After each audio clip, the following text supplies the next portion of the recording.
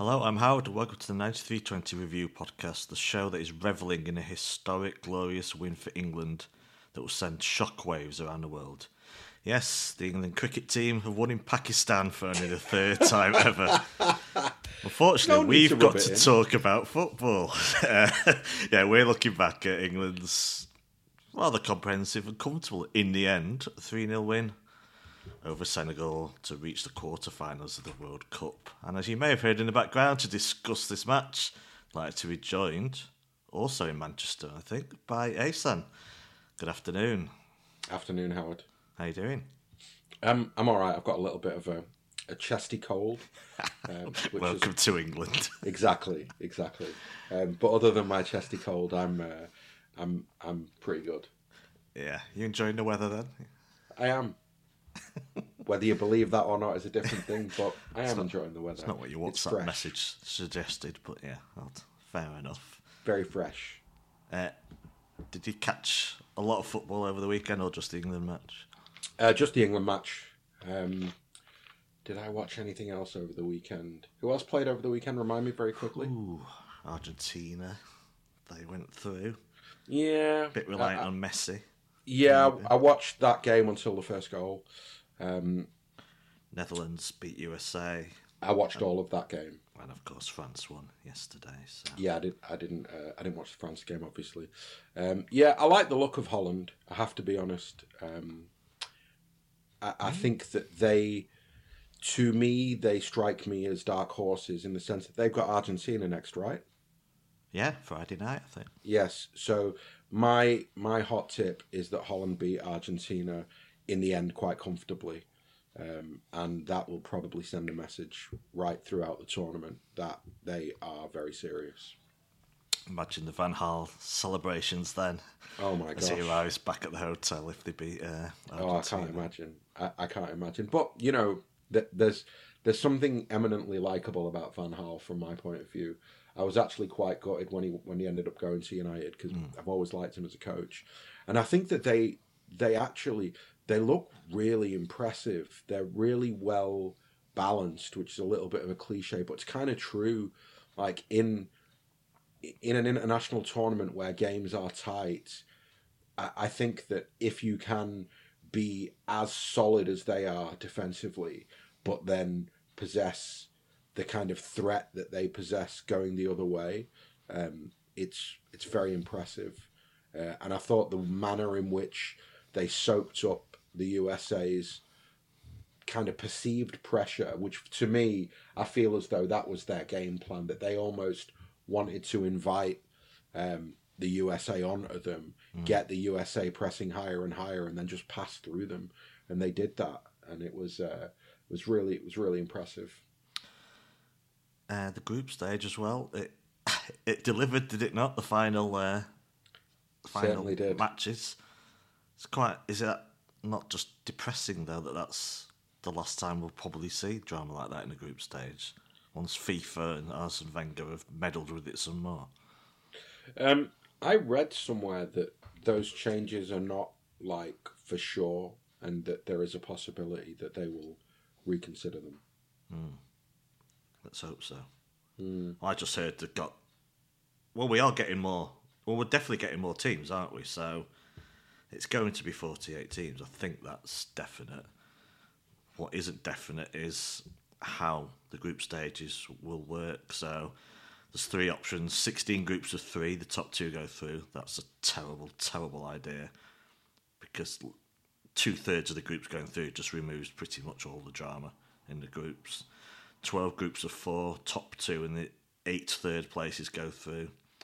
Best of a bad bunch, perhaps, that option. Or 6 groups of 4 in 2 halves of 24 meeting in a final. So like two Euros converging.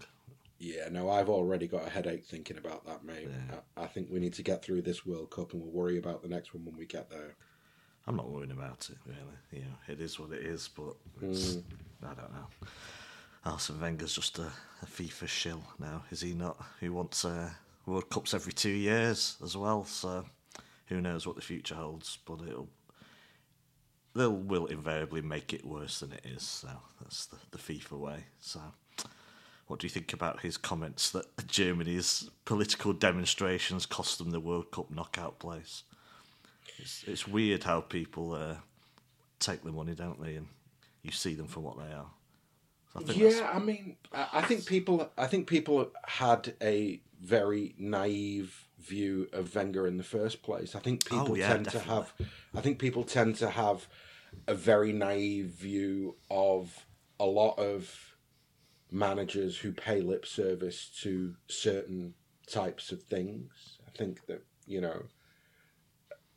ultimately these are guys who are earning millions upon millions, and they get used to earning money like that. And, I don't think there's a lot of morality in football. No.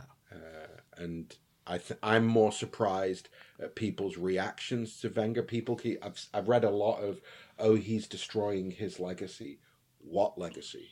Like, genuinely, what is the legacy that Arsene Wenger left in English football that is so sacred and so pure that him going to work for FIFA will sully it? His legacy was as a football manager, not as specifically as a human being. I mean, they're two very different things. No, but I think for what he did for English football, absolutely. But that's different to him going and being a FIFA shill or whatever. He's always. I mean, I remember like clearly 20 years ago, I was speaking to a United fan going, when like who were the pantomime villains of football? Yeah, like the Mourinhos and stuff like that. And he would always say the one you want to watch out for is Wenger. He's got this persona as a professor, and he speaks 5 languages, and I think Alex Ferguson once had a go at that. So what if he speaks 5 languages and he's amenable? And he's always essentially talked for his paymaster. So when he was Arsenal manager, City were evil, blah blah blah, money's ruining it all. And now he's with FIFA. He's doing exactly the same thing. He'll do. But I think if you scratch below the surface, even back then, his hypocrisy was pretty clearly laid bare. I think that Adebayor has gone on record to say several times that Wenger forced him to move to City. That he basically told him, I'm not even going to give you a squad number. You have to leave and you have to go to Manchester City. And he did that because Arsenal wanted the money. So whilst publicly Wenger was out slating City and City's owners, privately they were absolutely desperate to hoover up all the cash that they could from City, which is why they sold so many players to City. So for me, Wenger's always been, and this is, again, I'm removing Arsene Wenger, the manager of Arsenal, from Arsene Wenger, the coach who came to England. Arsene Wenger, the manager of Arsenal, was a hypocrite on the same level as most football multi-millionaires are. Do you know what I mean? I don't think that there was something special about him in terms of his morality back then. Do you think a World Cup every 2 years would be hugely dilute the excitement of the cup itself? I just don't think it'll ever happen. I think that's a literal physical impossibility. What are you going to do with the European Championships? There's no way that you get the clubs on board, you get the players on board, you get the associations on board.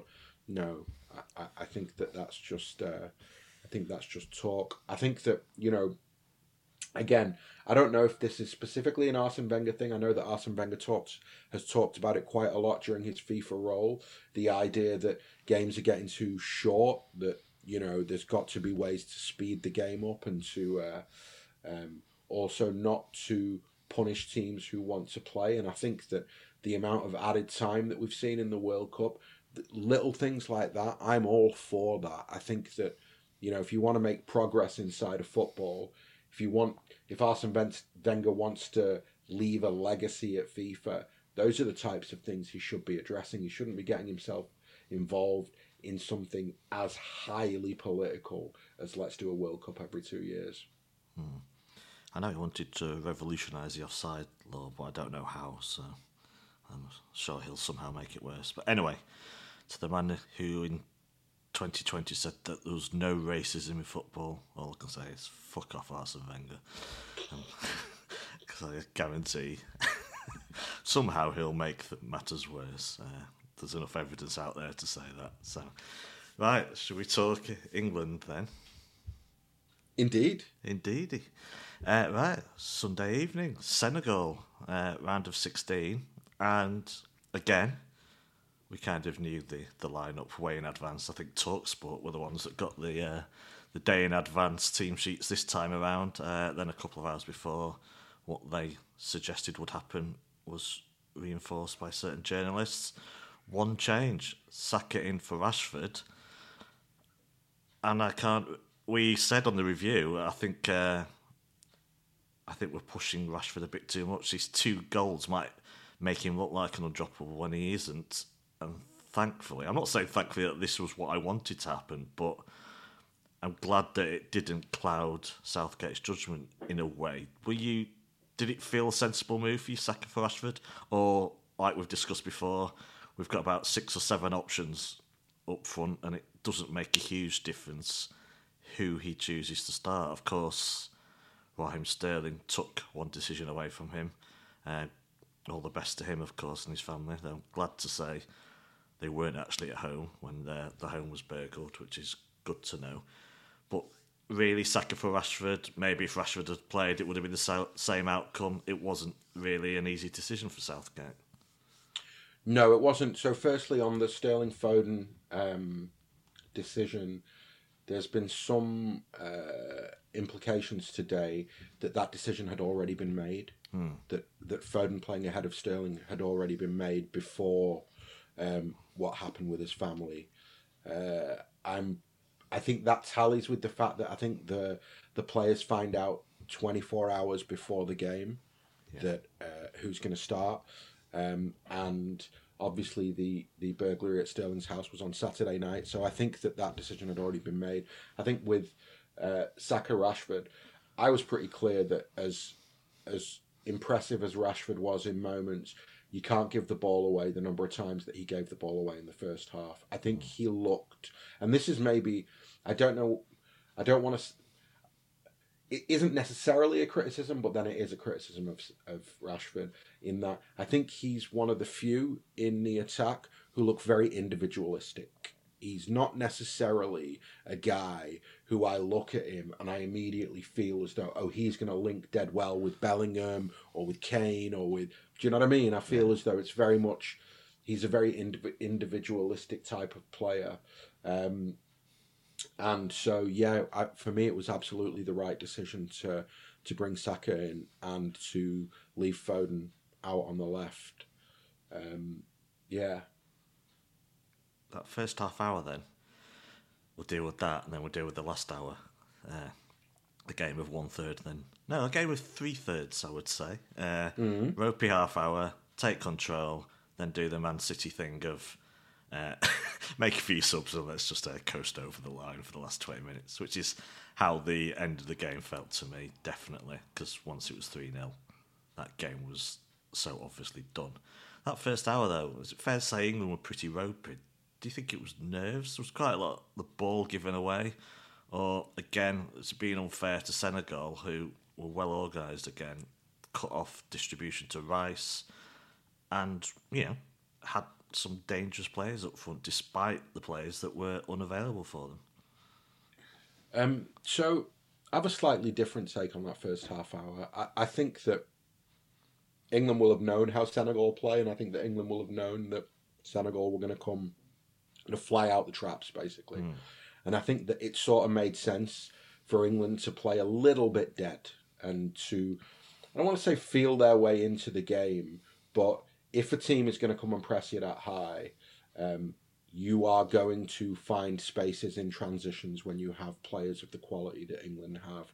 And so, there were moments, there were 2 or 3 heavy touches and there were 2 or 3 passes that went astray, but the commentary on ITV was absolutely doing my head in, because quite frankly, from 7 or 8 minutes into the game, they're lambasting Stones and Maguire for not moving the ball and for being ropey in their passing. But actually, it was very clear that the players that were meant to be showing for Stones and Maguire just weren't showing.